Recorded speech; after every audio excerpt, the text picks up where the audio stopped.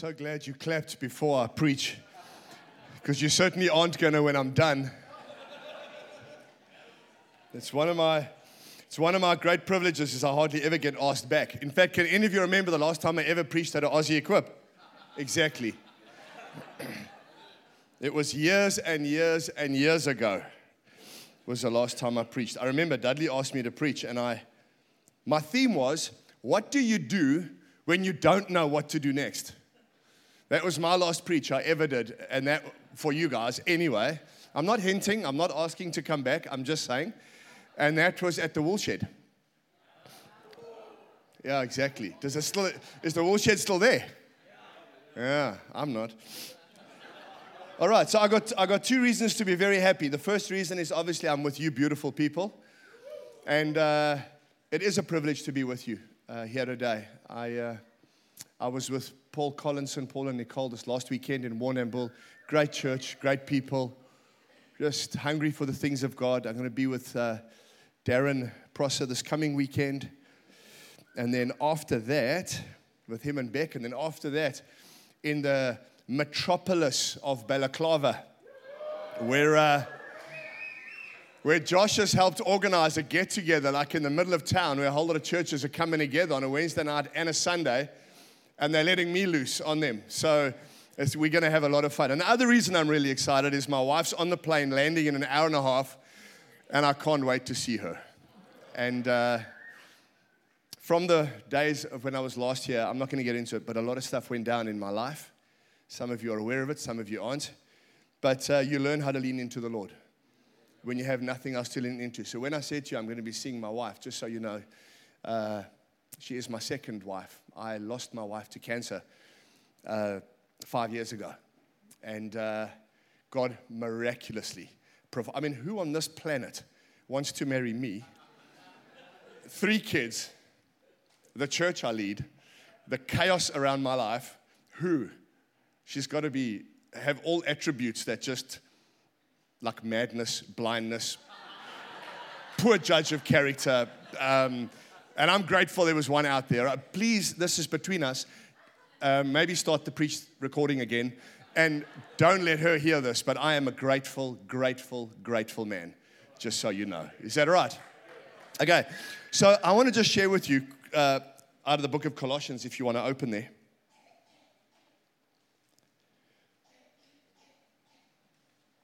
And I'm going to read to you my theme for this morning, or this afternoon, what is it? This afternoon is this. The identity of the church into the world. When they look at us, what are they supposed to pick up? What flavor? What are they meant to pick up? You know, can I just be honest with you? Some of us Christians look and act like total weirdos. Are you all right?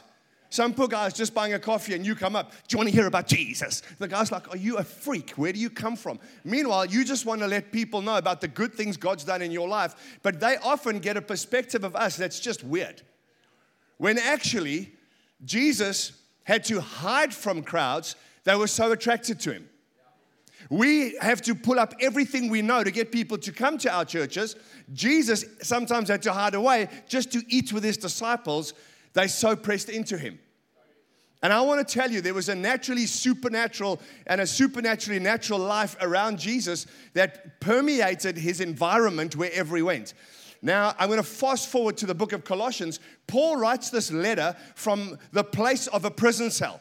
And we don't think a prison cell in a modern movie. Think a dug hole in the ground where you are placed and fed every few days, where it's outstanding heat. You're shackled. It's a terrible place to be.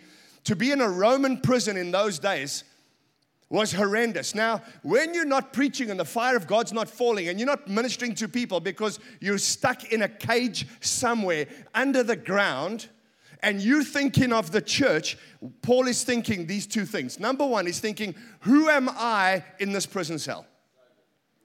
When there's nothing around me, Paul referred to it earlier in terms of this letter of recommendation. I don't look good, I don't look grand, there's nothing around me. Who am I? How am I? What am I? Sometimes you go through situations where an identity crisis can hit you because life happens hard and you don't know who you are, where you are, and his concern is for this church.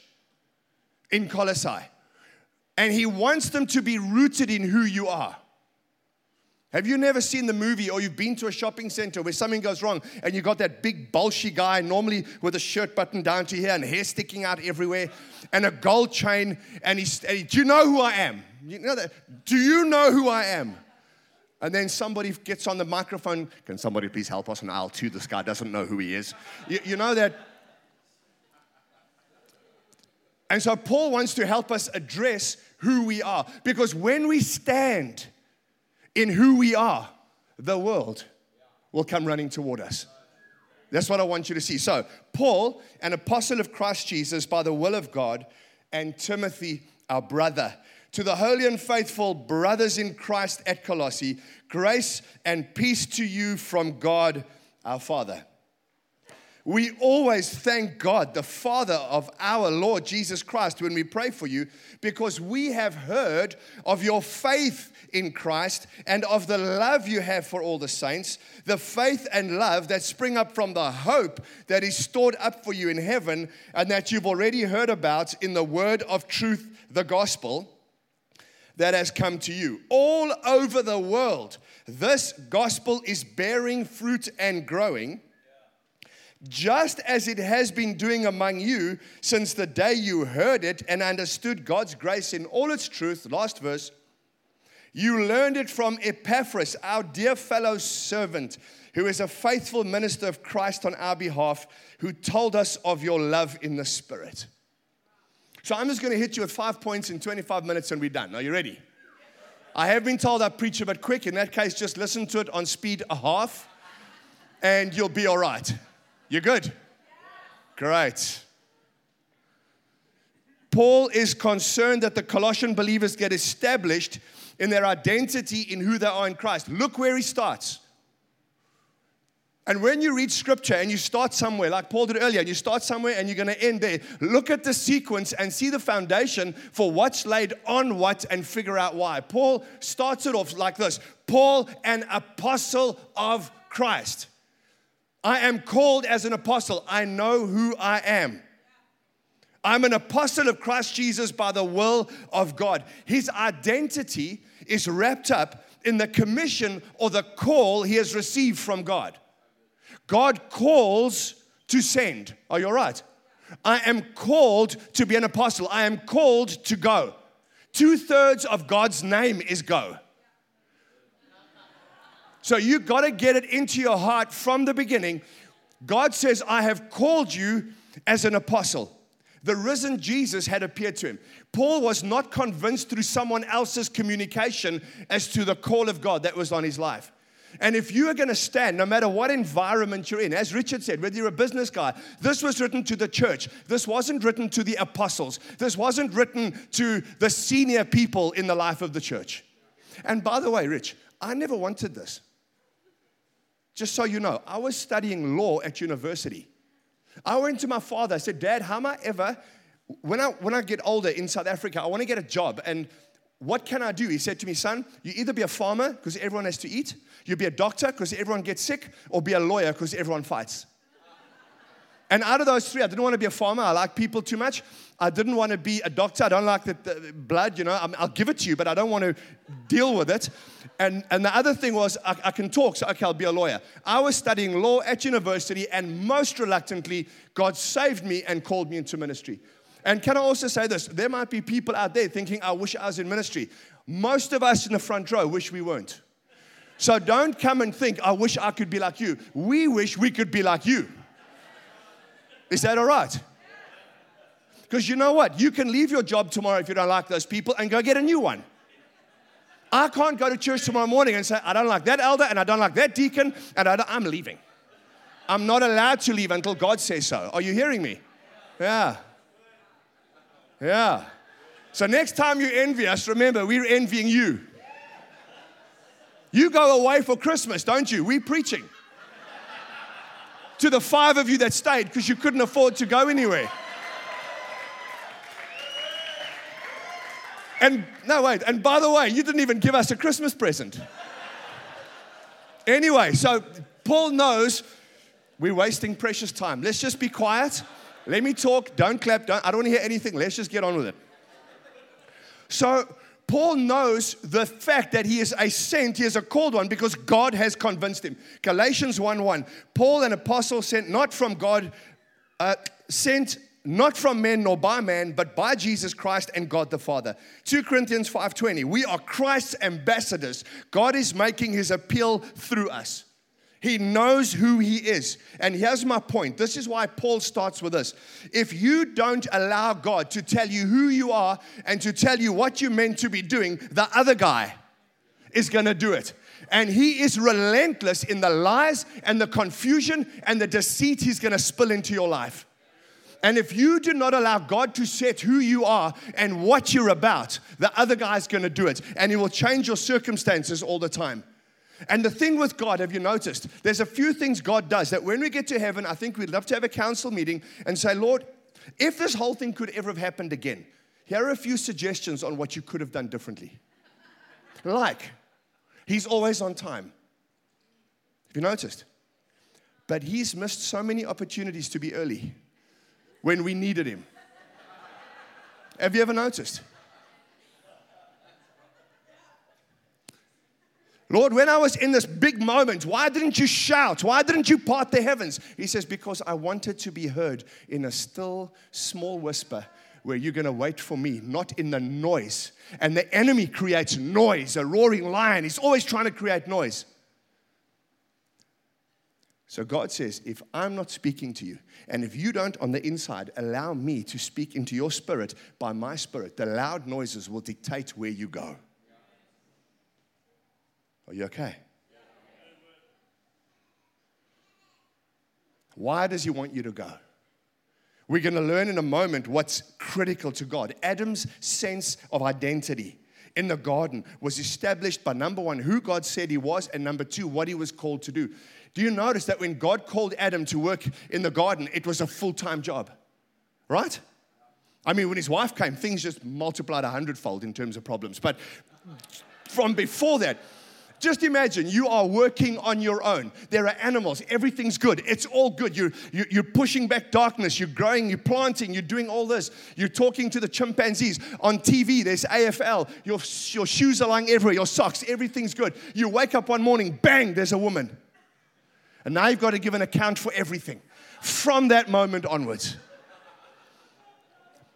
And they go and work in the garden, and they're busy. And the Bible tells us that at some point in the afternoon, God came to talk with him. And we begin to see that there are moments God talks to you, but your life is reflected by your service from him into the world. And so the apostolicness, the sentness of the gospel, the goingness of the gospel needs to be caught up in the whole church, where we all begin to learn we are a going people. We are a sent people. We have moments, but we don't live there. The upper room, Mount of Transfiguration, the burning bush. These are moments where God shapes us and he fashions us, but from there he releases us into a world that needs us. And you can run and you can hide, but you can never avoid the fact that from the day you are born again, the day you're born again, Jesus says, follow me because I'm going to make you a fisher of men. How many of us? The whole lot. No, well, my personality doesn't lend itself. Well, get over your personality. Because there are people out there who need to hear the gospel through a personality just like yours. Because when I get hold of them, they run.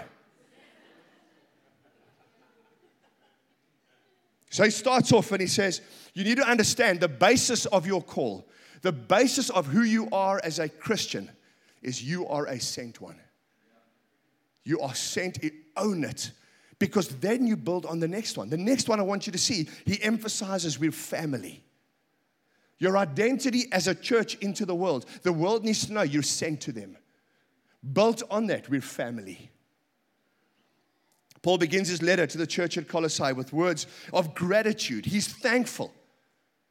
He calls them brother, the holy and faithful brothers. Grace and peace to you. There's a tenderness and there's a warmth in Paul when he deals with other Christians. Why? Because we all know who he was and what he was before he was saved. Correct? He was disqualified, but God came and God reached out to him. God saved him. God loved him. God forgave him. God gave him grace. God called him. God never lets him go. And all God says to Paul is, you know how I've just acted towards you? Go and be like that to everybody else from today until the day you die. You cannot expect family until you be family. We also, in this family, here are the house rules. Well, who sets them? Not you. God does. And so when you come to family, here's how it needs to be. Actually, God says, and if you look at the whole New Testament, I'm going to throw something at you.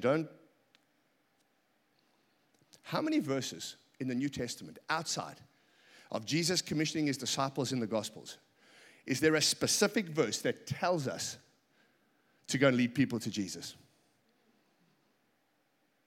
Entire New Testament, from Matthew 1 to Revelation 22. Outside of Jesus telling his disciples to go into all the world. Leave those 4 out. He spoke to some other guys 2,000 years ago. Outside of that, give me one verse. One. Where Jesus or Paul told a single person in the church to go and lead people to Jesus. You can't because there aren't any. It was alluded to earlier. When I know my sentness, when I know how I have been forgiven and received and loved and cared for, when I face the lost, all I can do is the love of God squeezes out of me that I cannot help but be the kind of people that God is calling them to be. The entire New Testament is about my transformation of becoming a member of a family. So it's not what I expect from the family, it's what I bring to the family.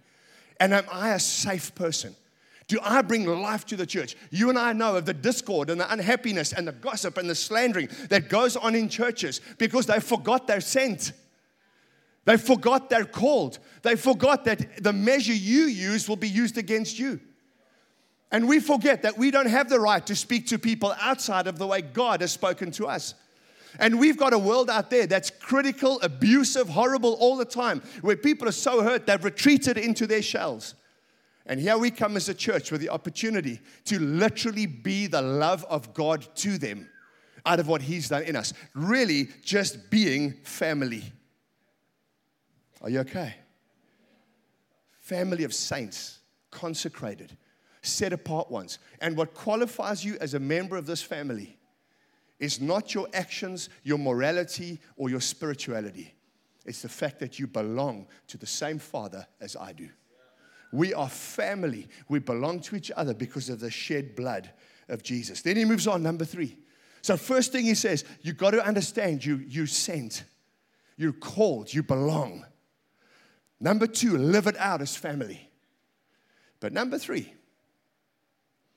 if you're a member of the family, what are the key evidences, the DNA, that I should spot in your life instantly? If I know you're one who's following Jesus. And Colossians 1 tells us, faith, love, and hope. Those are them. Paul loves those themes. 1 Corinthians 13:13. These 3 remain, faith, hope, and love. The greatest of these is love. 1 Thessalonians 1:3. We continually remember before our God and Father your work prompted by faith, your labor prompted by love, and your endurance prompted by hope in our Lord Jesus Christ. They are like apostolic shorthand. When Paul is looking for the basic description of a genuine Christian, Paul looks for faith, hope, and love. That's what you and I should be looking for. What does it look like? Well, faith is upwards, isn't it? It's the doctrine of justification by faith. Faith is my total confidence in Him, in who He is, and in what He says He is. That's where my faith is based. Sure of what I hope for, certain of what I do not see. You cannot plumb the depths of the doctrine of faith. Faith still pleases God. Matthew Henry once said, faith opens the door of the soul to receive Christ. Faith admits Him, and faith submits to Him. Let's put it this way. Faith is the door. Faith is the hinge on which the door swings. Faith is the key that unlocks the door. Faith is the impulse to even open the door when someone knocks. Faith is the willingness to invite the guest in, and then faith is the ability to recognize the guest is actually a king who comes to live inside you. It is faith that opens the door. Jesus says, when I return, will I find faith on the earth? Are you a people still willing to step forward? When I walked in here yesterday, I gave Leo and Christine a big hug, and I said, you know what? You've set a marker in faith for people. And whatever battles you're facing, when you begin to overcome and you begin to, we used the phrase breakthrough earlier, when that happens, you begin to put a marker out. And people are attracted by your faith. Does Jesus find faith? Number 2, does he find love? A famous Indian philosopher, I think you know who he is, once said, Jesus is ideal and wonderful, but you Christians, you're not like him. Mohandas Gandhi. How different when we know and we operate in love, true love that forgives, that turns the other cheek. True love that looks out for the benefit of others. Doesn't just say it, there's an action to love. Whenever I do a wedding, love is kind, love is patient, whenever I do a wedding, I've done hundreds of them. I always substitute love for that person's name. Vanessa is love. Vanessa is kind. Vanessa's patient. Vanessa washes the dishes. And then she corrects me. Signs. Love. Faith. And thirdly, hope. Hope is a big word. Because hope is connected with heaven. We live from that place, not to that place. Some people are saying, I can't wait one day to get to heaven. Colossians clearly says you're seated there already. It's already the place from which you live. Yes, I've been hijacked and robbed a few times and all that stuff because it's where I live. It's part of the deal. Guy puts a gun on my head and cocks the gun and give me your car. It's like, well, what you going to do? The worst you can do is send me straight to Jesus. I'll help. Do you understand this morning or this afternoon how fear is removed from your life when you live in the place of hope? Because the worst thing that can happen is you graduate to where you wanted to be. When my previous wife passed away, I was at the hospital, she died in my arms, and they were trying to resurrect her and doing what they could, and they were trying to do all, and I remember they brought her body in, and I fell over her body. I was devastated, crying. My father-in-law put his hand on my back, and he said, Greg, to be absent from the body is to be present with the Lord. He kept shouting that to me. Because I was beside. And you know what? There's hope when you live from there towards back here. And if you're just a Christian, you stop moaning about the economy. You stop moaning about COVID. You stop moaning about your high living standards here in Sydney. What's with all your prices for things? Got a word for you. Stop selling to the Chinese. It's simple. Just sell to Aussies at a simple rate. You'll get ahead. Anyway, I'm not no politics. But all I'm saying is, if you live from that place with love and with hope and with faith, you demonstrate, I'm a sent one, I'm part of a family, and I have these benefits that can be yours, which then translates into this. He talks about the power of the gospel. You learned it from Epaphras. Who? Our dear fellow servant, a faithful minister. Don't you always think that the gospel only spreads through Christian superstars like Jesus and Paul? And if you go down the centuries a bit, you get guys like Augustine, St. Francis of Assisi, Martin Luther, John Wesley. Do you know the gospel actually spread through people like Epaphras, Onesimus? These are all names for your kids. Epaphras, Onesimus, Eunice, Aquila, millions of nameless, faith-filled people who simply served God. I mean, how many of us would know the person who led you to Jesus? Yet you're having an impact. None of you know the person who led me to the Lord, but I'm having an impact, and the people that I reach for the gospel that are making an impact is all because someone led me to the Lord, because someone led him to the Lord, because someone led him to the Lord. The power of the gospel, firstly, is in the workers God chooses to use. And God bushwhacks us by allowing the most unsuspecting people to be influential in bringing us to Jesus. Isn't that amazing?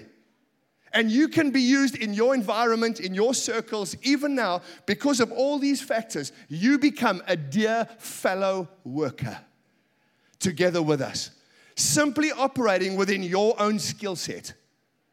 Maybe you're a famous football player. Maybe you teach people how to crochet. I don't even know what it is. But somewhere between that, you're able to get into people's lives simply because you're a fellow worker. You know, Paul writes, he uses 14 fellow workers, 4 fellow prisoners, 2 fellow soldiers, 2 fellow slaves, and 1 yoke fellow. What on earth is that? But these are the people that preach the gospel through and with him. Simply hanging around with him, they learn to become sent ones. What is our apostolic experience within our own churches? When you look at our corporate worship, we look at our individual love for Jesus, the divine sense of call, the gifts and move of the Holy Spirit among us, the growing fruit and demonstration of the Spirit, our fellowship. Do we see these characteristics in operation? Can we see the evidence that God is at work in His church because we're allowing Him to be? Do we see people growing into a fullness? Church isn't a 2-hour meeting on a Sunday where you get this whole thing together, you preach, and you wait till next week again. If that's church, we're all on a hiding. I went to preach in a church in a part of South Africa, and the guy said to me, he lives in a university town. He's a bit upset. The church isn't really growing. There's 70 people in the church because people keep coming in and going out. Every time they graduate, the students leave. 70 people in the church. I said, how many people in your town? He says about 20,000. So I said, my friend, your problem is you run a prayer meeting, you run a home group meeting, and you run a church meeting. All of those together adds up to about 8 or 9 hours. There's 168 hours in the week. There's another 160 hours that you haven't defined who you are and what you do. And you pitch up at those meetings once a week, hoping that somehow, miraculously, God comes and waves a wand over, and everyone's going to change, the church is going to grow, and everything's going to be. I said, it doesn't work like that. I said, you have to start seeing yourself not as the pastor of those 70 people. You have to start seeing yourself as a pastor of 20,000, of whom 19,930 are just not in church yet. And then how does that begin to shape the way you live towards them? That every meeting, every contact, everybody knows a potential person to come and be a part of who you are. Is that goingness, that apostolicness part of what we are? Too many of us find our identity in ministering to the same people week in and week out, and we think we're achieving something.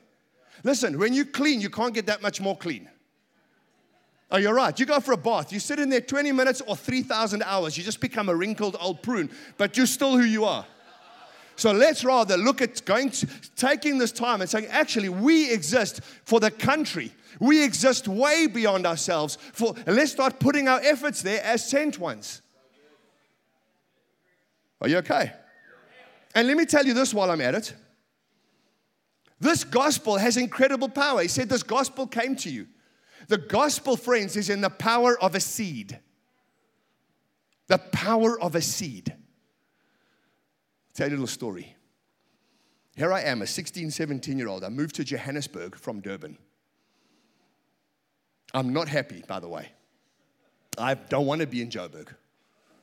This voice said to me, will you go to Johannesburg for me? We're in a church because that church was giving my family food parcels. I didn't know Jesus. He could have walked right past me. Okay, the flowing robe and stuff would have given it away. But let's just say he was dressed like us. I wouldn't have known Jesus if he walked past me.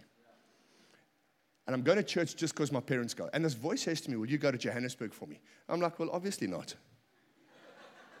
True story. 6 weeks later, I'm living in Joburg. My mom and dad put me and my brother on a bus and sent us to Joburg. Because my sister had like something in her hip or something. She couldn't, whatever. Hey, I'm hacked off. So I said this, you know what? If there's a God in heaven and He's got so much power that He can take me against my will, here, I'm going to take back whatever power I have. I'm not going to church again. So my parents arrive in Joburg like a couple of weeks later. Right, we're going to look for a church. I said, no, you're looking for a church. I'm not interested. So no, I don't go to church. The school they put me in, and this is a true story, there's all these classes, A, B, C, D, E, F, you know. And the B class had a problem because it's all these girls. You know, girls can be like serious nerds. They study, they get high marks. And where we are, you wear a uniform. So they get different colored blazers and they all these scrolls down there and they're all intelligent. The class average is 85%. So what they did, they took 9 of us, guys, and put us in that class to bring the class average down to a very healthy 65. And we did it. We achieved admirably. And so I'm one of the guys, 18 girls, 9 guys. Average comes from 85 down to 60 odd. We did our part. And these girls with these little red blazers and stuff had these little Bible bags, little King's Kids and all this. I'm like, and what would happen in break time is we play a bit of one-bound soccer and we're doing our thing. And there's a music room upstairs, like up there. And these little Christians sit and sing their little songs, clap their little hands. It used to frustrate the life out of me. I would take the ball and bounce it against their window to shut them up. They irritated me. Why? Because what my unsaved spirit was starting to learn was that this gospel that starts as a seed has a power that is irresistible and irrepressible. And 1 year later, I got on my knees and cried, repented, gave my life to Jesus, left university, started preparing for ministry because the call came upon me. I got saved on a Sunday. Monday morning, went with a Bible that a friend gave me the night before, and I said, okay, God, you got to talk to me. And I put my Bible closed there. Talk to me, I'm waiting. Because they told me God's going to talk to me, so I'm waiting. I must have waited 25 minutes. I watched this Bible, there's nothing happening, yeah. But this funny thought kept coming into my mind. Ephesians 2:18 and 19, just like that. What's that? So I go to, table of contents in the beginning, Ephesians, okay, page 1400, go to page 1400, Ephesians 2:18, consequently you are no longer foreigners and aliens, but fellow citizens and members of God's own household, built on the foundation of the apostles and prophets. The first words God ever spoke to me, a day after I got saved. Day after that, they prayed for me for the baptism in the Holy Spirit. The next week, we're preaching in pubs and clubs. Because this gospel, friends, when you proclaim it, when you speak it, when you pray it, when you just share a scripture with someone, you are unleashing the unstoppable seed of the Word of God. That's why Paul writes, and he says, this word, this gospel has been growing and bearing fruit among you. I want to encourage you, even if you don't see it right now, this gospel, this seed is unstoppable. Find opportunities to plant it. Find opportunities to speak it, to live it, to communicate it. That seed, God says, I will watch that seed. It will not fall to the ground. It will accomplish the very purpose for which I sent it. And the person on the other side could be a rebellious little ball-kicking guy like me who's not interested in anything to do with what you're saying. And a year later, I'm giving my life to Jesus and surrendering to His Lordship through the very people that irritated the hell out of me. Because of the unstoppable nature of the Word of God. Now remember, Paul's in a prison cell writing a letter to a church, hoping they get it. Listen, you're a sent one. You're part of a family. We want to see fruit in you. Get the gospel out. And then lastly, by verse 7, it's His grace. It's His grace. This grace of God that has reached out to you. There's a lot you can say about the grace of God, but I want to say this about the grace of God. Man can make no claim on God. God reaches out to man. God initiated my relationship with Him. The Bible says God knew me before I was born, before I was even a thought in my Father's mind. God knew me, He fashioned me, He prepared me. He called me before I was born, same as you. Which means if He goes to all that effort, He had better take the effort of leading me the rest of my life. Not this up, sit and fast and pray for 15 years for one voice from God. Can I tell you, He's always speaking. He's always acting. He's always active. Why? Because He's always ahead of the game. He never sleeps nor slumbers. His Son is always praying for you. His Spirit is always within you. There is a sense of momentum around being a Christian that if you just tap into it, God's always ahead of you. You notice the Bible doesn't say, Holy Spirit, keep in step with this freak. The Bible says you keep in step with Him. Why? Because He's always going somewhere. Jesus said, my Father is always at His work. How do you build momentum? Start to understand. This gospel of grace says I worked harder than all of them. The grace of God enables me to say no to sin and to run forward with the things of God because I am convinced that God started it, God's doing it, and God's going to finish it. And because of that, I put my hand in His and I move forward. The heart of the gospel is not my commitment to Jesus. It's God's commitment to me in Christ on that cross. That's what grace is. He is absolutely committed to me. for all of eternity, and I lean into it. His grace is not me striving to make him Lord. It's him already Lord, giving me the privilege of serving alongside him. Grace is every person who turns to Jesus can be far more than they are right now. Grace is the power of God to bring about life-giving change. 34 minutes and I'm done. But I would love to have shared a couple of stories with you, which I won't, about how I've seen the power and the presence of God touch people's lives in these last years. Unapologetically. So I'm going to say something. I said I'm going to try not to offend you. I will try not to offend you. But can I say this? Stop getting so offended. Is that all right? Now, Greg, when you come to Australia, you can't tell anyone. You've got to ask him. You've got to put 5 pleases into the sentence. Well, that's why you are like you are.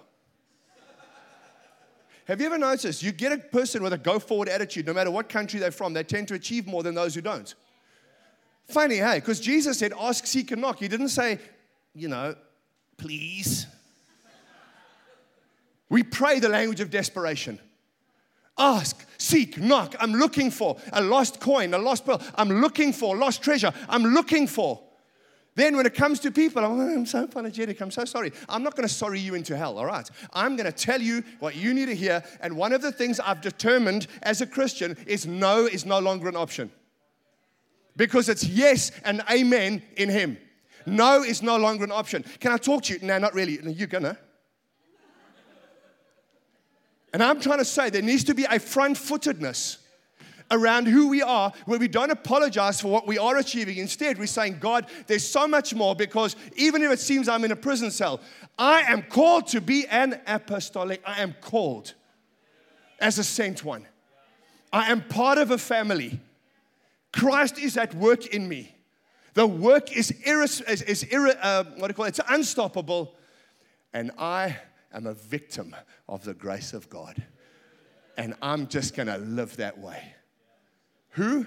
The most unsuspecting little Epaphras. I don't even know what he looked like. And Paul says, you heard this gospel, not from me, the super apostle, but Epaphras. Who? I don't know. But my dear fellow worker. Man, your potential is huge. Just unlock it. So, okay, what's the worst that can happen? A little bit of rejection. Some of you are not married to the first person you ever tried to date. Some of you here, you tried, you got rejected 15,000 times. You then found your current wife on the internet. Here's my point. You've had rejection. Some of you never made the school team. You've had rejection. If someone doesn't want to hear the gospel, it's a little bit more rejection. Get over it. You're a dead person anyway. Correct? Just have the decision that says, you know what? I lose nothing, you gain everything. I'm a victim of God's grace, and I want you to be. Because I'm a sent one. Let that permeate our churches. Leon.